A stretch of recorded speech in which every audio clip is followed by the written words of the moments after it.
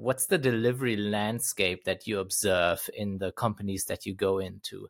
There are large flavors of agile everywhere, as you can imagine. If the company is newer to software development in general, so think about traditional German companies having a digital business unit that is somehow separated or considers IT a cost center and so on, they will go super hard on the whole Scrum stuff. But like by the book, the way someone preaches the Bible, add all the Scrum Masters, add all the Agile coaches, kind of confuse the role of a PM with a PO that is a ticket shredder.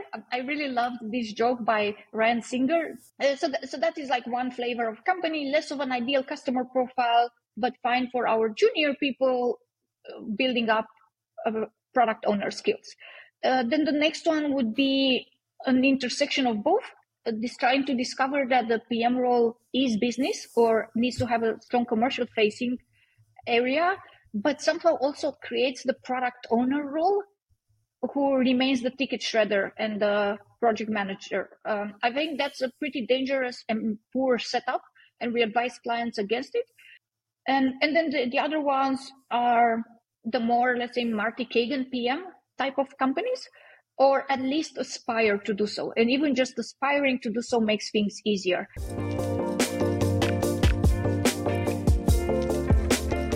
Welcome to Shapers and Builders, the show about better ways to deliver great software products. Today I'm speaking with Mirela Moos, founder and CPO at Product People. Her team of 41 in-house product managers helps companies cover parental leaves, scale teams up quickly during hypergrowth, and cover any other use case that calls for interim product managers. This bonus episode breaks with the main theme of Season 1 of the Shapers and Builders podcast, which is primarily about case studies of teams using ShapeUp. Instead, today we get to enjoy the fact that Mirela and her team have worked within every product development context you can imagine, and learn from the incredible breadth of experience that Mirela has built up over the past 5 years with her team. Besides ShapeUp, which Mirela experienced during an engagement at Tier Mobility, we talk about the general landscape of software delivery, the intricacies of interim product management, how to evaluate seniority in any role, and what you can learn about product management from reading science fiction books. I had the best of times talking to Mirela, and I'm sure you'll enjoy our conversation. Mirela, I'm so happy to have you on the show today. So happy to be here. You're actually the first famous person that I have on, at least I would say within the Berlin startup scene for sure.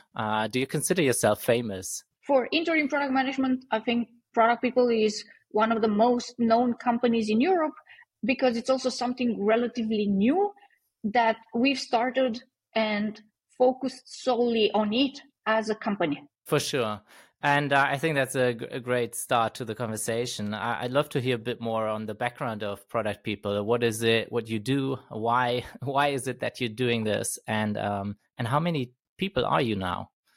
So I'll start with the people, about 41 in-house employees. So they're not contractors. We're not a marketplace. We hire people full-time that serve our clients in interim product management roles. This can also be product operations, product leadership roles, or if the company is a bit more in the Scrum style, product owner roles.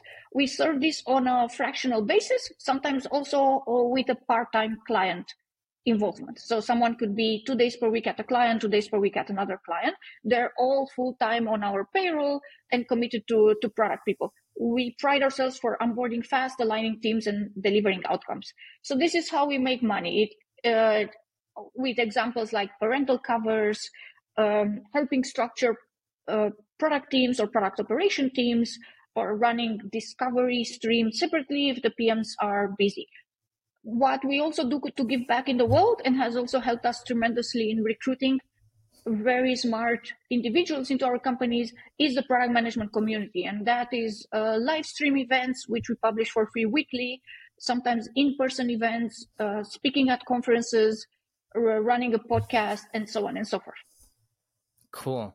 And why did you start Product People? What was the spark for you?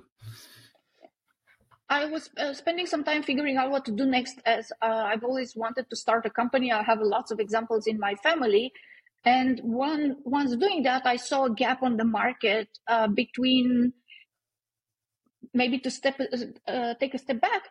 When companies get large enough or big enough, they will always have some part of it that is external. So in a general setup, we would see management consulting firms. We would see also body leasing agencies, usually dev shops, design shops, or everything shops that, you come up with a title, they'll rename someone internally and give you that person. Yeah. So this type of setup I've observed over and over again on the market, also being a customer of this type of services. And I did notice a gap between management consulting that does strategy and then the implementation body leasing shops, where if they have the product manager, product owner role, it's more focused on ensuring the billable days for the developers, because that is 80% of the revenue. So I'm not saying that, people would come up and have this intention, but the way it's set up is that no one challenges what the dev team does, and if things drag on or get a bit overly bloated, it's for the better in the bottom line of this company. And we felt that this is already a conflict of interest, that it's worth having a company that is not incentivized to sell other services and do product management right. And that also turned out to be a very good angle for recruiting, because most PMs would be afraid of going to an agency, as they're afraid of becoming a ticket shredder. There's like all you do is like, okay, go write tickets, go and handhold the developers, because they're the ones bringing most of the revenue to one of these companies. The typical staffing would be 6-7 other functions and then one PM, when the body leasing shops try to sell the whole team. Yeah, got it. I mean, 41 in-house employees, that sounds like a lot. I guess a lot of tech companies will look at you in a way that you're stealing all the PM talent out there, right? I would say that the people we focus on are sometimes not a fit for the in-house employees, and vice versa.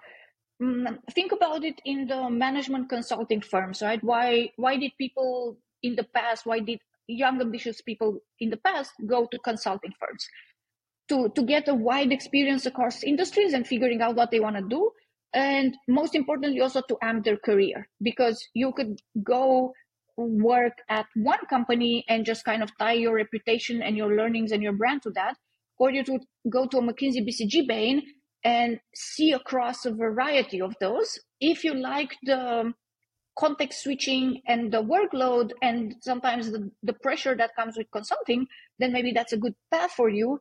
If you don't like that, you would still be better off than someone who didn't start there, because now you're going to have a big brand on your CV and experience from other bigger brands, and you can position yourself to enter middle management or like some interesting role, what consulting firms call the industry. So like anyone else that's not consulting. Yeah, I think that's super interesting. And I want to get a bit deeper into the differences that you see with what you're calling fractional PM or interim PM positions versus in-house. And I'm going on paternity leave actually in a few months. Thank you. Looking forward to it. And we have hired a freelance product manager now to come in and cover me. And they'll be fully focused basically on delivering an initiative that kind of I've worked out with the team now. So they'll be in a pure execution role during that time. I'm gone for about 2 months. So just my imagination from the outside in is that for a stint of only a few months, it's not nearly enough time to really go deep into the context of the company, the context of the customer, understanding the product, the architecture behind it, and so on, and to go through the full discovery motions. Is that something that you observe in the work that you all do as well, where you're more focused on the execution side of things? Or do you actually, is my perception wrong on that? So all very good questions. I would throw a question back at you to get a bit more context on the company. So why did you go for a freelancer? I assume this is an independent contractor that your company will be paying for this short time. Yeah, why not exactly. go to a company for this type of service? Yeah.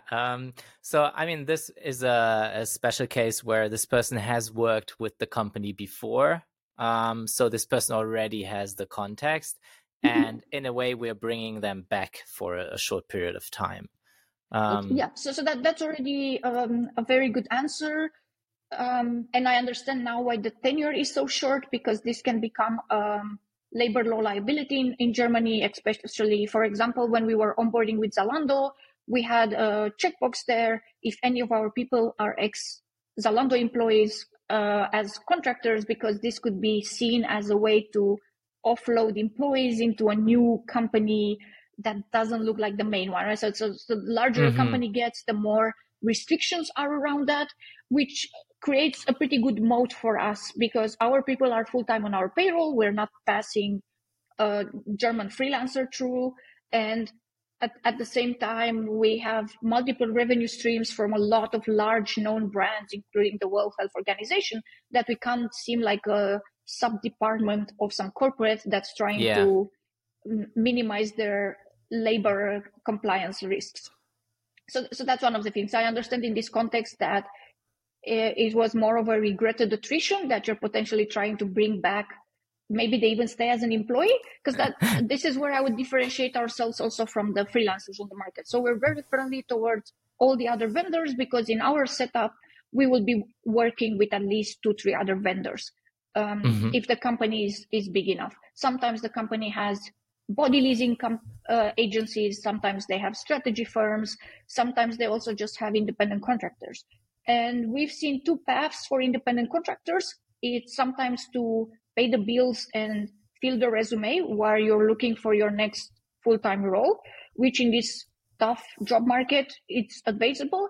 I've also seen it in leadership positions, which come across with a smaller frequency than, let's say, individual contributor roles like a senior PM or a PM. If you're looking for a VP, director of product, head of CPO, you can't go just take the next thing, right? You're kind of, and I've seen people use this a bit as a dating period with the new company and figuring out if what they were promised actually matches the title and work they've been seeing. Because I guess there are a lot of these stories where someone gets promised a big team, big scope, and then they're ending up being like the assistant of the sales team. And it's like, no, but I thought I'm coming here as a CPO to drive the business and be on eye level with all the other departments. It's like, no, it's, just go and shepherd delivery. And then with this one, I can come back to your question of, are our missions delivery focused, or do we actually get more interesting work? It depends on the client and the level of seniority they engage. So at Product People, we have 9 levels of seniority. What we would call the product owner focus on delivery part would be more of an L3, that's an associate product management consultant. Maybe sometimes also L4, which is a product management consultant. From there on, we expect people to be able to run discovery very well, drive strategy, even if initially they're given this type of tasks, because sometimes the client just doesn't have the trust that someone will get up to speed fast, and or they just have their house burning and all you can do is get a bucket of water and throw it in there. So our first rule in B2B is don't get fired. Initially, we try to go to the motions and what the client says we should be focused on, because they have the best knowledge and they know that.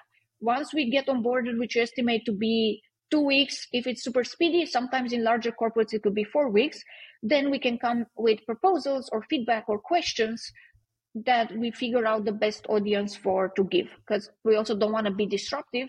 And unless the company comes in and say, okay, this is a transformation, we're reworking product or we're introducing product ops or we're doing something new, sometimes you just want to cover a maternity leave for 2 months or work on pre-agreed topics. And that's totally fine, and we respect that, and we understand our role.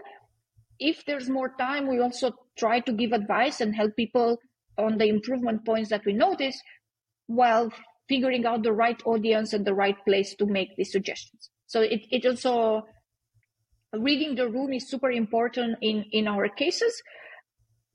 And that's also something we did notice when hiring.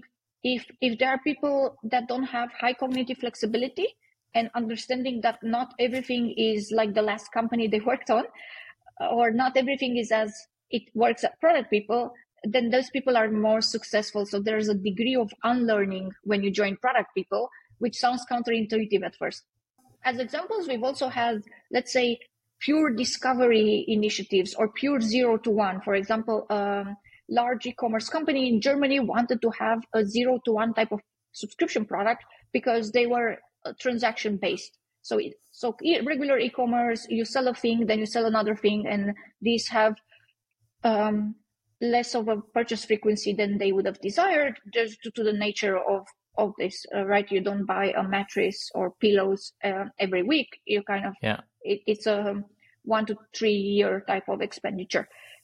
And our people were more focused on discovery for a subscription product that is in the space of sleep. And that's, we first smoke tested a lot of hypotheses. We ended up with support from one engineering manager and that team building a no-code MVP, which we ran for a while, understood what's being utilized, accepted, liked, understood. And then that ended up being spinned off as a separate venture, fully with a dedicated mobile app development team, which came from another team where we decommissioned the product. And I think that's the best example of the value product people brings, because if we would have come in with that development team, we wouldn't want our colleagues fired, right? Because we also didn't know at some point what will happen with the people there. Although one of our PMs went shopping around and said, hey, we're going to have this internal dev team that becomes available.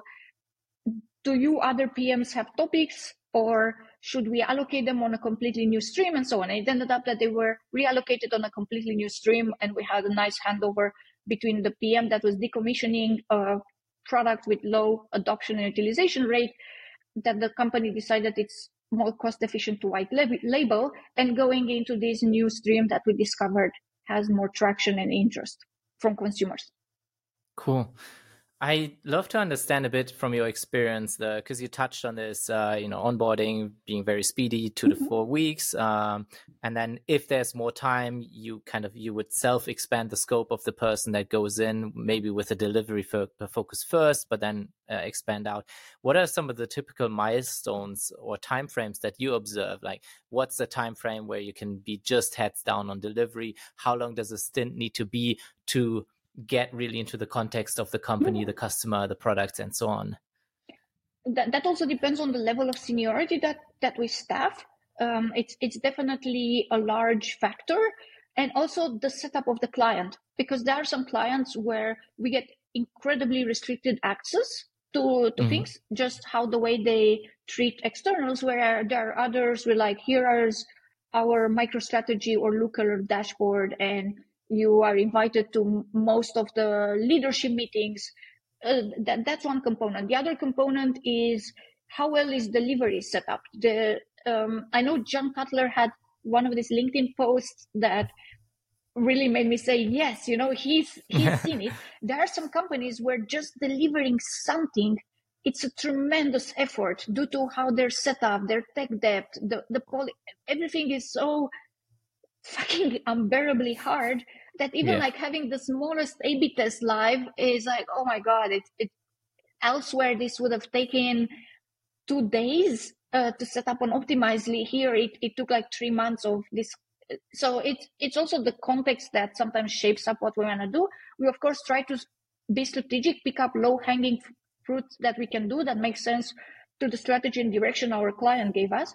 But that's indeed a big factor. And we would also tell them, based on our observation, these are some things that work better here and better there, because it depends the size of the company, B2C, B2B orientation, everything else they're going from, like a post M&A setup.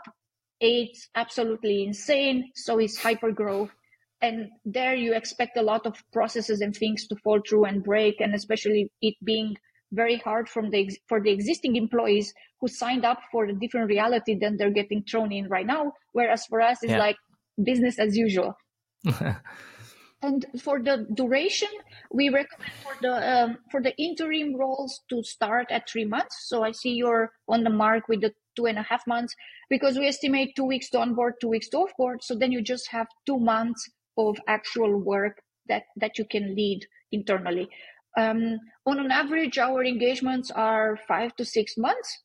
And there are some where we would start at 3 months in one department, like, for example, how you bring in this freelancer. Then you come back from parental, but a director or a VP noticed and liked our person and it's like, oh, wait, there's another employee exiting since you already have the laptop and the accounts and have figured out how we do planning and prioritizing.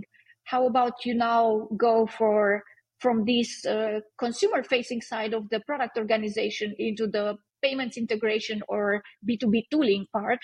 And then 3 to 6 months in, there's another parental or there's another exit, or no, now we're reorganizing, or there's PM who stopped liking doing X and wants to do Y or Z. And we would like to move them, but we don't have someone to take over their existing scope. How about you do that? So we've seen this quite a lot. I think the hardest part for us is to get into a new organization. And this is also why we have our ideal customer profile leaning more towards Series B plus to publicly listed digital first companies. Because if they're not digital first, they're just going to take someone with a pulse from a body leasing agency that does some basic project management. But if they start having expectations that PMs drive the business and look at commercial KPIs and have a meaningful impact, plus if the client is good at systemic thinking and understanding incentives and that you want checks and balances even within your contractors, then that's an ideal setup for us. And we have seen the market validate this, that some clients are even doing it for when they outsource development, that they take people and mix them up from two development team vendors separately so that they understand the speed and the balance, and that the other developers can provide more accurate feedback on how the developer from outsourcing company 1 is performing versus outsourcing company 2 versus outsourcing company 3. And then that with the PM and like some internal oversight. Yes, because sometimes there are cases where you just need to bring a lot of people in. And how do you do that while not giving away your whole business or not being at the mercy of whatever one vendor tells you to be true? Well, they're also incentivized to stay there as long as possible. So we're also incentivized with that. I understand our biases, but at most we could do is sell more PMs. And at most we could do is like sell 41 PMs, which we wouldn't do because then we would have a risk on being over allocated at one client, which wouldn't be the smartest thing to do, as you always want your eggs in multiple baskets. Yeah, that is super interesting. It's an industry I haven't really had any touch points with in the past. It's super cool to learn. No worries. I've had that for a while, and I'm still discovering companies I never heard of that are over 1,000 people big. So it's a super big industry to begin with, and most of our red ocean. So we've also looked at how do we differentiate within this setup, considering it's very easy to clone, set something up new, and so on. Like, how do you become so ingrained and so well known for the quality and the type of work you provide as a brand that it's a no-brainer to go with product people instead of considering other options? Yeah. We spoke about this before, that right now I'm talking to a lot of people on how they have adopted ShapeUp, this delivery framework. And generally, I'm trying to explore kind of how different teams run the delivery side of things. And I love that you basically get an overview into many, many companies and how they're building products. So, what's the delivery landscape that you observe in the companies that you go into? There are large flavors of agile everywhere, as you can imagine. If the company is newer to software development in general, so think about traditional German companies having a digital business unit that is somehow separated or considers IT a cost center and so on, they will go super hard on the whole Scrum stuff. But like by the book, the way someone preaches the Bible, add all the Scrum masters, add all the agile coaches, kind of confuse the role of a PM with a PO that is a ticket shredder. I really loved this joke by Ryan Singer, who wrote ShapeUp, which I'm sure you read a few times already. So that is like one flavor of company, less of an ideal customer profile, but fine for our junior people building up product owner skills. Then the next one would be an intersection of both. Trying to discover that the PM role is business or needs to have a strong commercial facing area, but somehow also creates the product owner role who remains the ticket shredder and the project manager. I think that's a pretty dangerous and poor setup, and we advise clients against it. Many times we get objections that, hey, we need to scale. We're present in a double digit or triple digit number of markets. How do we split the PM role without letting things fall through and overwhelming them? And then one of the answers is product ops, technical program management, and so on and so forth. And then the other ones are the more, let's say, Marty Kagan PM type of companies, or at least aspire to do so. And even just aspiring to do so makes things easier. So we've seen nice setups at company like Zalando, where engineering managers need to, people wanting to promote as an engineering manager or as a tech team lead, need to show understanding of commercial KPIs and what they've done to show that traction. And of course, for the PMs, it's absolutely part of the requirements. And that has gotten way more buy-in and help from the engineering side than I've ever seen elsewhere, plus trying to understand the user, the personas, the use cases, jobs to be done, and getting a sense of the roadmap and the direction of business units. It doesn't work everywhere. So you will also notice that there are some companies where even if you try to do that, there are some engineers that just mentally check out and will complain at the first uncertain thing and so on. So it doesn't solve everything. It solves it also if you have the right person and the right motivation. And then you can also use your talent management processes internally to figure out if the people who don't do that are a long-term fit, or where do you position them.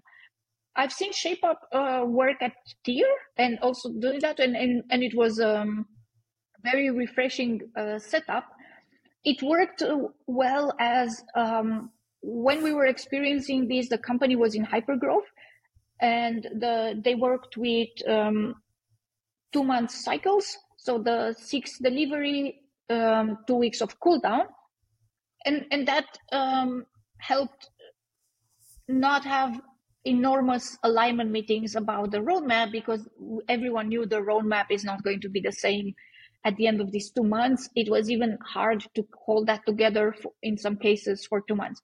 So it was a very nice setup compared to some other traditional companies we've been at, who have sometimes 4 months of OKR cycles. So it means that you only get 3 of these a year, and everyone is going to jam everything in. We've also seen at faster companies like Omio, where the OKR cycles were 2 months. And to make it simpler, you need to agree with your core stakeholders on only 1 OKRs with a maximum of 3 KRs, not 5, not more.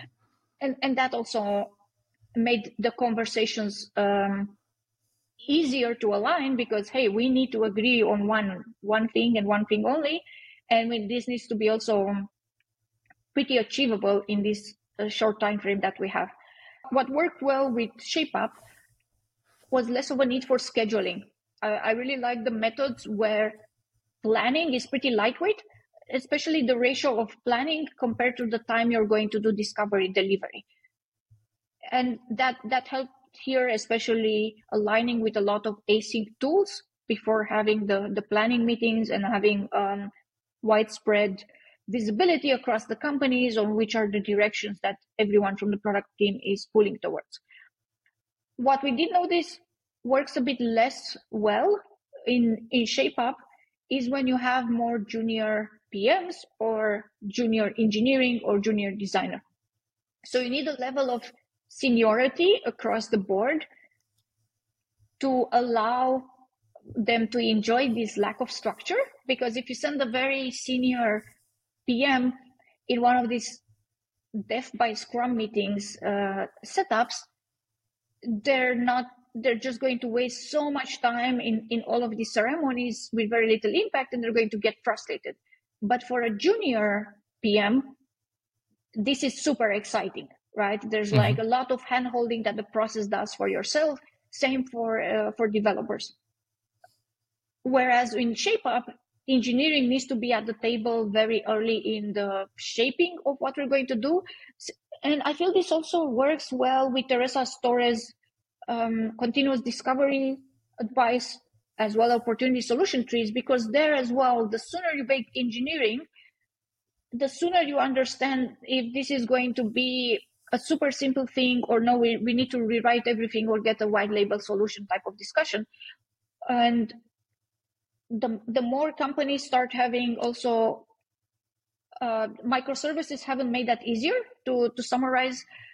Also working with different ML teams, applied science teams, or generative AI third parties makes it again harder, because as a PM, it can be a prompt or it can be a complex integration, and we will need to train the model, or we will need to now adapt the parameters that we're doing, or we would need to increase our costs because storage or computational power, and let's see if that where in the budget we take that from. So there are some things that worked super well, and I personally enjoyed it because the less structure I needed to abide with, the easier it was for me to figure out what are we actually doing here, and how are we going to make it happen. It was also a quite intense time from a meeting perspective, as there was no product ops at the time at Tier, and my team would have benefited enormously for this, which is also why we proposed it, and it then became a reality, as it was the compliance team. And in mobility, especially whenever you put a scooter somewhere, it needs to be approved by a tender, and to win these tenders, you need to provide a few things the cities want. So it's a more of a B2G type of play, business to governmental, where after you've done all your homework and are not getting fired by the city, then you can go around acquiring users. So that also made my topics very easy to highlight whenever I was crashing into the backlog of another team. But it created also a lot of pressure from market expansion, because to enable new markets, they will come with this heavy 50-pager document, and they're like, well, they want live view of where all the scooters are in the city. Okay, well, where do we have this live view? Well, we have it in the internal tooling, but it doesn't have the access permission needed for externals to see that, and they shouldn't see more than their city, and they shouldn't see more. Can we go around for it not being a live view? Maybe we just give them a dashboard export from Looker or MicroStrategy, or like one of these tools. Is the live part really necessary? So you kind of needed to have a lot of these conversations. Or there was another city that wanted the mandatory user onboarding, and of course someone from compliance came with this great idea of having a 9-minute video in the mobile app, and we went back and said, well, it says mandatory. Can it be one screen? It's like, no, that's too little. Okay, can it be 2 screens? Can we put a link to this 9-minute video that people can appraise in their own time, where they're not like freezing in the cold and trying to book something? This type of conversation, so that not having a lot of ceremonies with the dev team helped. Aside from a daily stand-up that we sometimes do async, helped not have to be super packed in my calendar and go focus on which markets do we want to harden in, and basically do all the things by the book and be fine with regulators. Which markets are we expanding? And to expand there, we need to be rated very well on the tender, which means these points become super important. So that was the personal example there. So, but again, if you need this type of development team that needs to be handheld through everything and have every ticket super scoped, then this may not work out with the ShapeUp method. For example, at Zalando, we didn't use ShapeUp. It was more of a super lightweight Kanban-ish, but with a cadence where we would still plan this. So you couldn't come in the... I'm afraid of saying it was Scrum, because it wasn't really... It was extremely lightweight from a ceremony. So it was like Kanban with check-ins, right? I think that's what I sometimes call it. I don't know, a Kanban plus. But what we had there as a very cool handover, which we've seen at very few companies, is that there was a product refinement session and there was a engineering refinement session. So this whole refinement became 2 meetings. I was expressly uninvited from the engineering refinement meeting, and things that didn't go past the product refinement. It was basically product pitching something to engineering and making sure that engineering understands what they will need to do to take this over in the next meeting and break it down. Sometimes there will be some comments or questions that would come from the engineering meeting, but not many. And when they came, they also came with a suggestion, because it was a relatively complex systems with a lot of dependencies on other teams. And we tried to do our best to minimize these dependencies or to move fast and validate what we wanted to validate without waiting for 2 months for another team to give us something, right? You're at a large enough company to have seen that already. So that becomes kind of the fight. And the team figured that out, and they were very good at sometimes even unblocking dependencies from themselves or figuring out how we can do things without needing to now go to pitch to other teams why our topic is important. So that they take us in. Hey, I hope you're enjoying the conversation. I wanted to take a moment to thank you for listening and to let you know about the Shapers and Builders job board.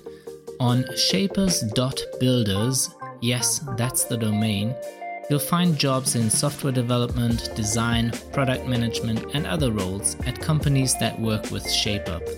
Many of these roles are remote, and teams who use ShapeUp generally run at a more sustainable, healthy, and meaningful pace than the hamster wheel of 2-week sprints. So if you're looking for a job in tech or trying to find great people, head over to the Shapers and Builders job board at shapers.builders. Now let's turn back to the conversation.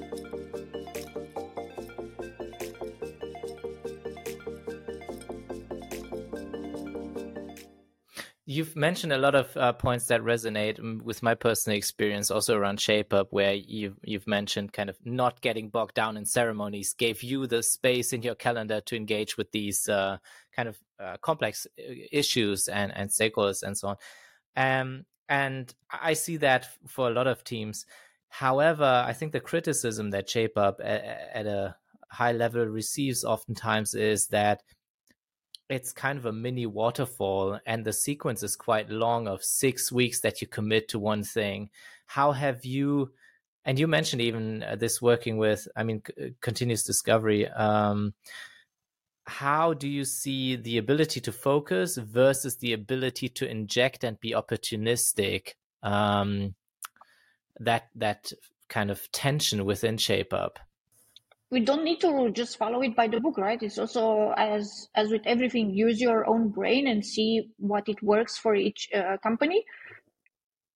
We, of course, had these interruptions. And to some degree, it depends also how you have incident management set up, right? That's a completely different topic. Who triages this? When does it show up?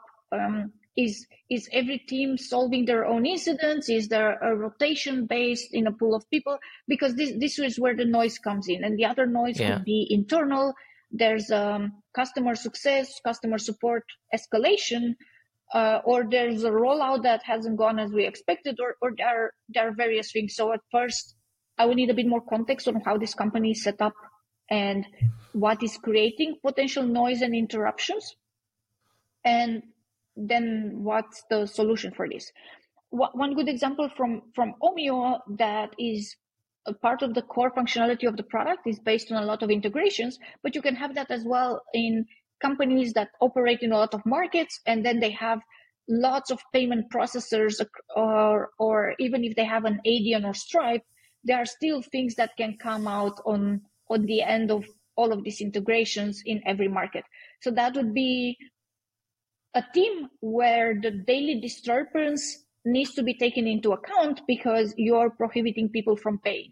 At Omio's case, it was the integration to get the inventory. So if Deutsche Bahn has an outage, it's still problematic for the app themselves, because how are you now having visibility into the inventory and what people can book? And then that cascades downstream.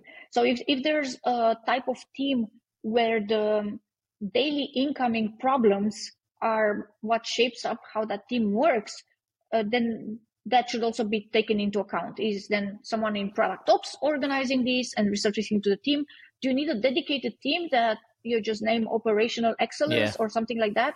And their whole thing is put out the fires and then build up patterns and processes around potentially not having repeatable fires, but you're still going to have new fires from new markets, new integrations, new use cases potentially. Yeah, that makes a lot of sense. And in practice, that's what I've seen teams set up to shield a bit against, both shield against noise, but also be able to jump on opportunistic things, or, in B2B context, have kind of a what they call solution engineering team that can assist with these one-off requests, right, of clients, handle onboardings and so on. That makes a lot of sense. I do want to circle back to the point that you made around seniority, and seniority being kind of an enabler of ShapeUp or also a prerequisite of sorts. And I wonder how you've seen that play out or what the spectrum is that you see in people being accepting of ambiguity in the work that they handle versus seeing that as something to minimize. Let's put it like that. Understood. So you've already touched upon a very important part of what makes someone senior. You can give them a mess and they sort it out, right? The ambiguity level expands the more senior a person is. So by comparison, if you throw a junior person in something that's not super well organized, where they get like the next task well scoped, they'll be like, oh, this is such a mess. Oh, whereas a senior person would be like that meme where there was this woman crying on a beach where there was a wrecked, I'm not sure if it was a plane or something else, and there was someone else sunbathing and being super relaxed. So the senior person would be around all this chaos and was like, oh, I've seen this before. There are some things that are fixable. There are some things that we probably need to figure out how we change processes or systems, but we'll get to it. Whereas the junior person will start being overwhelmed and confused, potentially even just try to throw hours at this, but not that successfully. Another part of seniority would also be the taking initiative and ownership. I'm going to take years out of this because we had people that weren't successful through our recruiting process with a lot of years of the resume, or weren't that successful in the fit product people is looking at, where the years didn't matter. It was more of taking initiative, being extremely fast with some types of decisions, understanding what to ignore, what to underperform at, even if I'm using this. You know how in gamers min-max their characters, where you get like level 2 at something that you're not planning to use, but you go level 10 at a few things. That I feel it's a senior person. So not only the ambiguity of the scope, but just figuring out where, hey, this is super serious, going to give it my 90 or 100%. And hey, I don't have capacity for this. I'm just going to let it slide and give it to a more junior person, or just tell people this is not getting taken into account, and monitor if it flares up, if at all. So there are all of these bets that someone very senior needs to do on a daily basis on all the incoming topics. And that differentiates them in this type of environment. Cool. I love it. That's a great framework to think about seniority. So what you've told me is kind of being comfortable with increasing level of ambiguity, taking ownership, and then the ability to min-max certain things, as you put it, right? Yes, because you can't take ownership of everything someone throws at you, right? Whereas a junior person would be like, I need to do everything. Whereas the senior would be like, what is this? Is this even in our focus for the next 3 to 6 months? Can we park it? This seems to be conflicting with this other thing. This person doesn't seem to be really knowing what you're talking about, or they're a bit confused. Let me ask more for more clarification. Then they will be like chop of everything that comes in, and have a strong mental model or where all of these incoming pieces fit in, and how they should be dealt with and when. What are some of the elements or principles that you see are driving the ability to ship versus hindering the ability to ship? Mm-hmm. That's a complex question because it also depends on the size of the company. when you are large enough and you're risking alienating a large user base or having regulatory issues, it can take 6 months to ship a checkbox at one of the large FANG companies, because that checkbox has a bit of regulatory drawbacks and may end up in a TechCrunch article or in some large PR topic. So that can hinder when you're operating at this scale. If you're very early on, you can take a lot of risks in some cases, but that also differs. If it's regulated medtech, you probably can't. So that's more of, okay, what's the business model? What are the risks of mistakes, and what kind of these mistakes that can happen when you move fast? Are they a revolving door type of mistake, you oops it and you roll it back, or it's a one-way type of decision, which is going to cost you a lot, depending on opportunities, financially, in time, if you need to turn back from that one. But I would feel that the business model also hardens a lot the way you can work and what you can do. Even sometimes the area of a company. So like, not even if a company is large enough, it's going to have a consumer facing area. It can be B2B, B2C, we could say user facing. If let's take a B2C product like Uber, which is actually not B2C because it's marketplace, right? So there's a driver facing app, there's driver tooling. The consumers have an app. The consumers have also a web portal where they can do various things. Businesses also have a portal where they could monitor like how their employees are spending taxi rides and putting a few rules, like not allowing taxi rides at 12 at night, but only during business hours. So things like that.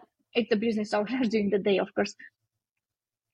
And then the type of PM and the type of, let's say, shipping cadences and flexibility then will vary, because these are all now separate product lines. And if you're dealing with invoices or people's money, you probably don't want to have too many mistakes there on how you've calculated an invoice, as this breaches trust, and it's a powerful breach of trust. If you're on an area where fault tolerance is higher, then why not ship faster and have a fast learning curve? I know it's a very big answer for, hey, how does this work? And I like also the companies where the dev teams can set up their own micro way of working, and that have like a larger and flexible way of prioritizing how do we all pull together in the strategic direction of the product, while letting individual teams have some flexibility of how they arrange their work. Basically, it revolved a lot around risk, right? How risky is it to be wrong with what you ship? Yeah, versus how risky is it to be slow and lose the opportunity, right? As there's this concept in investing. I think I've heard it from Mark Andreessen on Exiting Z podcast. There are mistakes of commission and mistakes of omission. So mistake of commission, you break something, you make a sort of it's a very visible error. Mistakes of omission is that this could have been a 10x type of decision or a play, but you didn't do it, or you did it too late. And this is where the most money potentially is lost. Whereas with the mistakes of commission, you can lose a cap amount, but you can make the mistake of omission of not building this capability that will then drive a lot of traction, or bring the best return from everything else you've tried out in your area of the product. And I think that's what also gets the most attention then in all the discussions around building software, this kind of errors of omission, right? Well, at least in what I'm observing is a lot of people talking about being too slow. Does that map to the work that you tend to do, or is your work more happening in the sphere of risk of commission? It depends on the client profiles and also which area of the client we're solving. Because even at B2C clients like FreeNow, we've done invoicing for drivers, right? Where that's B2B play.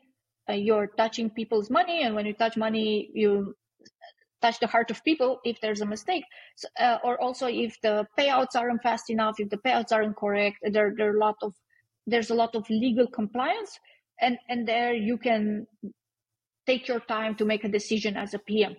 If it's something B2C facing at a Series A startup that just trying to grow and trying to do all the hacky things to grow, then being slow, it's a mistake that we would also consider problematic from the way our interim PM would behave.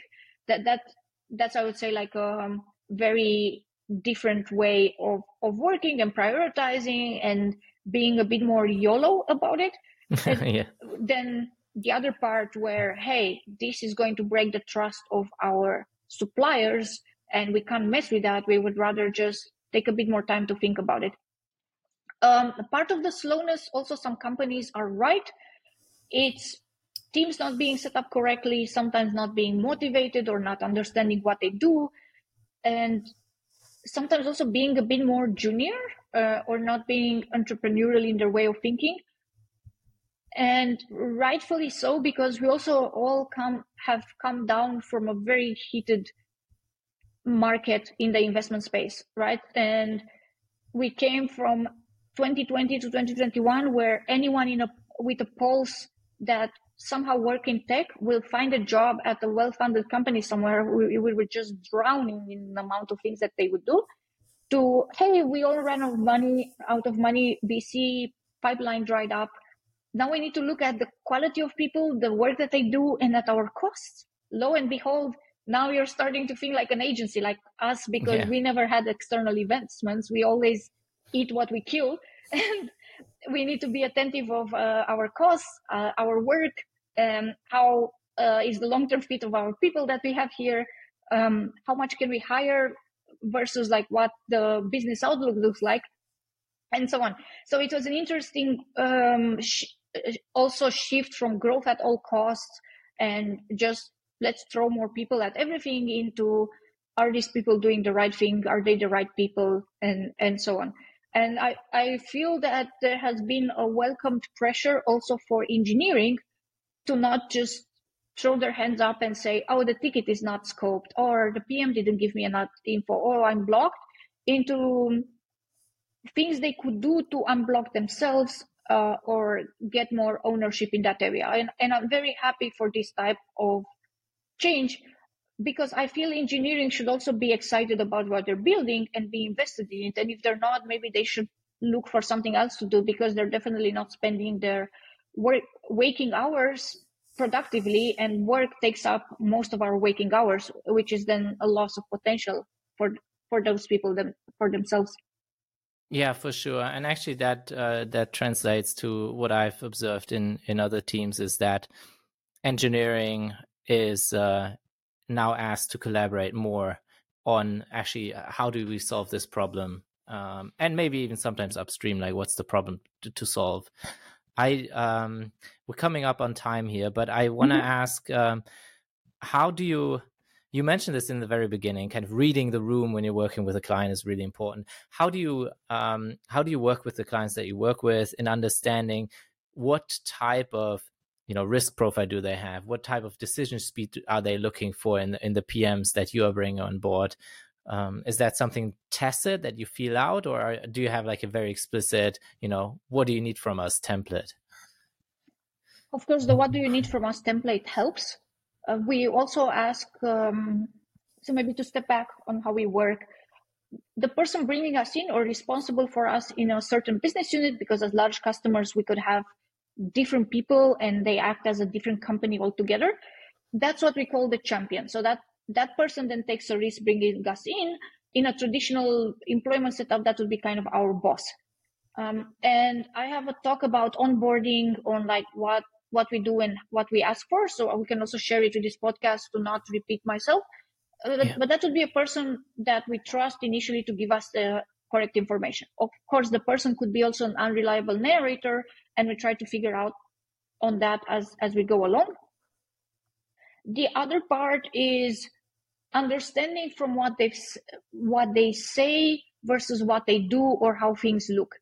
And you've travel to other countries, right? So you've seen that even the subway signs change, or the roads look different, or the taxis are not yellow, they're like white color, or it's like something like that. Or for example, in South Korea, a free taxi would have a red light on, and a green light meant that they're occupied. So their red is seen as a go, green is seen as a no-go, a type of signal visually, which made also the stock trading apps confusing for a European, which is like green is going up and red is going down. And I feel that this is a good parallel with how companies are set up. There's, of course, a lot of the age of this company, their business model, and their size. Sometimes there's a bit of a location flavor, but in the more international ones, we've seen that it stops mattering after a while. And our ideal customer profiles are also companies that have at least the ambition to become European-wide or global companies, because in this day and age, you need to have a focus that extends beyond one market. I hope that gives a generic but useful answer. Let me know if you need more. So one part that we do, and it's an unfair advantage for product people compared to, let's say, independent contractors that will go in at a client, is we don't send our PM alone. So the client may interview someone and may have that person as their main contact person. That person comes assisted by an associate PM for tactical support, and both of them are managed and mentored by a director of product or a VP of product, which means that we will request accounts for 3 people. So we also have a document explaining our ways of working and how that is beneficial, including, let's say, one of these people gets sick or takes a longer vacation, and that sickness coincides is at the same time with your quarterly planning, which would be very unfavorable. Yeah. But it happens.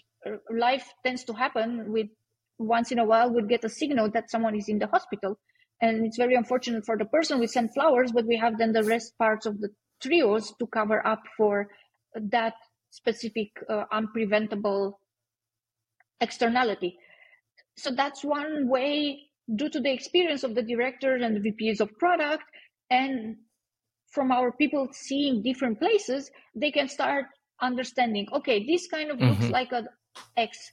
They seem to not like this certain thing. They seem to back channel more on these specific topics. There's also been a case where the people at the client don't like questions. It's perceived as questions being aggressive. So whenever you are not sure about something, you can't bring this up in a larger meeting. You need to back channel with the people involved in that meeting, and then after you have some agreement, bring it up. Whereas we're used as product people with a more direct culture, you kind of ask what's on your mind. Others are not. So there's like small differences that can make you successful or very unsuccessful somewhere. We rely on the experience of our people and the trio to learn. And that has also been very helpful for our client-facing PM, because if they observe something, they can ask the buddy or the buddy backup, which would be the associate, or their mentor, the director and VP of products, like, hey, these people at the client are doing this and that. What's your opinion?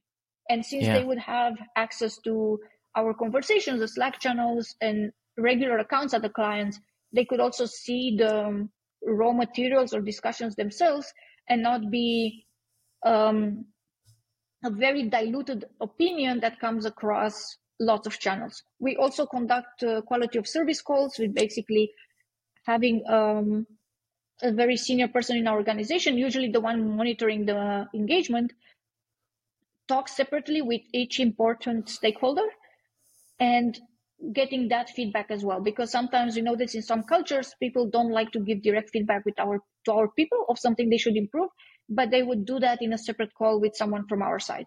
So all of these things we bring together and make it more successful for our people to operate somewhere, and also more stressful for them than being sent as an independent. Yeah, for sure. I love that. Thank you so much for sharing so much about this industry that I knew absolutely zero about, and the ways that you work. I do want to wrap up with one question that I unfortunately didn't send you beforehand, so I hope you don't mind. I'd like to improvise. This is also part of our work. There's an interesting series of articles about how consulting sometimes compares with improv, because you're just giving a prompt and you can't be deer in headlights. You need to take that prompt and gather enough info while you're still figuring things out to be successful. Yeah, definitely. And I mean, it's going to be an easy one. You've already dropped a lot of kind of resources, articles, books, people that you're inspired by. And I was wondering, this is a personal interest of mine, to be completely transparent, but what books or articles have you seen that are, I would say, tangential to the field of product management or product development, but inspired you? Do you know what I mean? Is there maybe Absolutely. something that comes to mind? I think the best product books are not product books. Mm-hmm.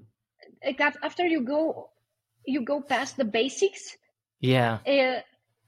The next way you can improve yourself as a PM would actually be not reading PM books, because they all somehow are from the perspective of someone who did product at some point and are not from a founder or MD or other options that are the most powerful stakeholders in an organization, which you need to build up a lot of empathy and understanding for, because they get you fired and they would be the ones shutting down your initiative. So from the business book side, I really like Thinking in Systems from Donatella. Yeah, all right. So you've already heard that. So Thinking in Bets from Annie Duke, who won lots of poker playing competitions. On the non-business side, I'm a super big fan of the Culture series from Ian M. Banks. And I would recommend The Player of Games to start with. So if you haven't read The Culture, start with this book first, even if it's considered to be the second in the series, because it has such a good storyline in introducing you to this super advanced society. But at the same time, it gives you an understanding of how a great system operates, because this is a utopian post-scarcity society who conducts missions of goodwill in less developed societies to put them on the right track while minimizing the damage they would do. So they're not against doing sometimes risky things or getting some people in danger, which is again like the bit of a black ops part of the organization called special circumstances that does that. But the long-term goal is put these people on a path to become an advanced civilization as they are, where there's no suffering, no scarcity, and everything that has a conscience is treated as an independent individual. Then the third book, the other part from the Culture series is Use of Weapons. This is more intentional agent of this special circumstances unit that again goes into the specific missions. And to some degree, the PM is also a bit like these agents, because they go in to a place where they don't have control over and they try to make it better to whichever means they have necessary. So I felt the parallels were very good. Also, and sometimes they break things unintentionally because they don't understand all the second order effects of whatever they're doing, which also happens in the Culture series as well. They try to do something right, but the mission somehow gets derailed, and then they need to live up with the consequences of what they try to do, even if it came from the best of intentions. Yeah, for sure. I love it. Thank you for the recommendations. I read Play of Games, and in a way, I feel like some of the context that is given feels closer now that we are in this new AI advent. With I think the mind's playing a big role there. I don't know. I'd have to reread. Thank you for those. Yes. For the listeners of the podcast, the Culture has 3 different type of sentient entities. One of them seems to be a post-humanoid society. And then there are AIs that are intelligent. They're called drones and so on, that have autonomy and they can choose to not do some things you ask them to do, and have very colorful personalities, at least the ones in the books I've read. And then there are super AIs called the minds, and then they're usually on a ship that can hold the seed of a new civilization in it. So if something else happens to the other super AIs, that one alone holds enough people and enough knowledge and enough drones to just reseed the civilization themselves, which makes them also very robust as a society, because they are not living on one planet or a few planets that can be targeted. They're all floating around the galaxy. So super interesting. But again, there are some civilizations which feel, oh, we're getting now run by AIs and we hate AIs. Let's start self-destructing or trying to prevent that. So it's a very interesting thought exercise. Yeah, definitely. So the next one I would recommend, David, is use of weapons. Like if you DM me your address, I can Amazon it to you. All right, I'll do that. Thank you for offering. And then on thinking in systems, actually, that's related to the number one blog post that I always recommend. There's a kind of a breakdown of the core ideas in a blog post called Places to Intervene in a System. Ooh. And it boils down this it's about these places to intervene in the system that are ranked from kind of easiest to tweak but lowest in impact to high impact but hard to change. So I want to throw that into the mix. Thank you so much. I'll put all of these recommendations into the show notes. If people want to connect with you, what's the best way to reach you? LinkedIn, email. I mostly monitor social media, but I may not be that fast to reply depending on what's going on, because sometimes I would get an influx of 50 messages and some weeks are very quiet. So depending on like which kind of week this is, and if I'm speaking at a conference or there's some sort of activity, I may be slower to respond to you, but I will try to do that eventually. And otherwise email, or if you're interested to join Product People, I would suggest applying directly, because I'm involved very far down on the recruiting process as the team successfully runs this for a while now. On the sales part, I can be an initial contact point, and then there's someone else who can continue the conversation either commercially or for staffing people. And since you mentioned hiring, just as a last mention, is there anything particularly, any roles in particular you're looking for, or do you have a rolling kind of open application process? We have an open application process. Sometimes we would hire more people at an entry level into products, or what we call associate product manager. Sometimes we would hire mid-level, or sometimes we would hire more senior. So currently we have at entry level, associate PM, and at the senior level. And this is because we've had a few of our associates promote now to the PM level. So the mid-level part is covered very well from a staffing perspective.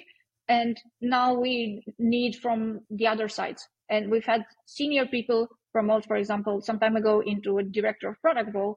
And then again, we will need to replenish the senior PM part. And that's how we think about it. And of course, there's sometimes attrition that happens, and then we decide if we replace the attrition or if there's someone already on the promotion path to that level, to make sure we have enough people of a certain seniority and not too many associates that will then not be mentored by people, or not too many seniors that will then not have associates to work with on certain engagements. Yeah, makes sense. Cool. Thank you so much for your time. I really, really enjoyed it. Same. It was a pleasure, David, and I'm happy to find another fan of the Culture Series. See you. See ya.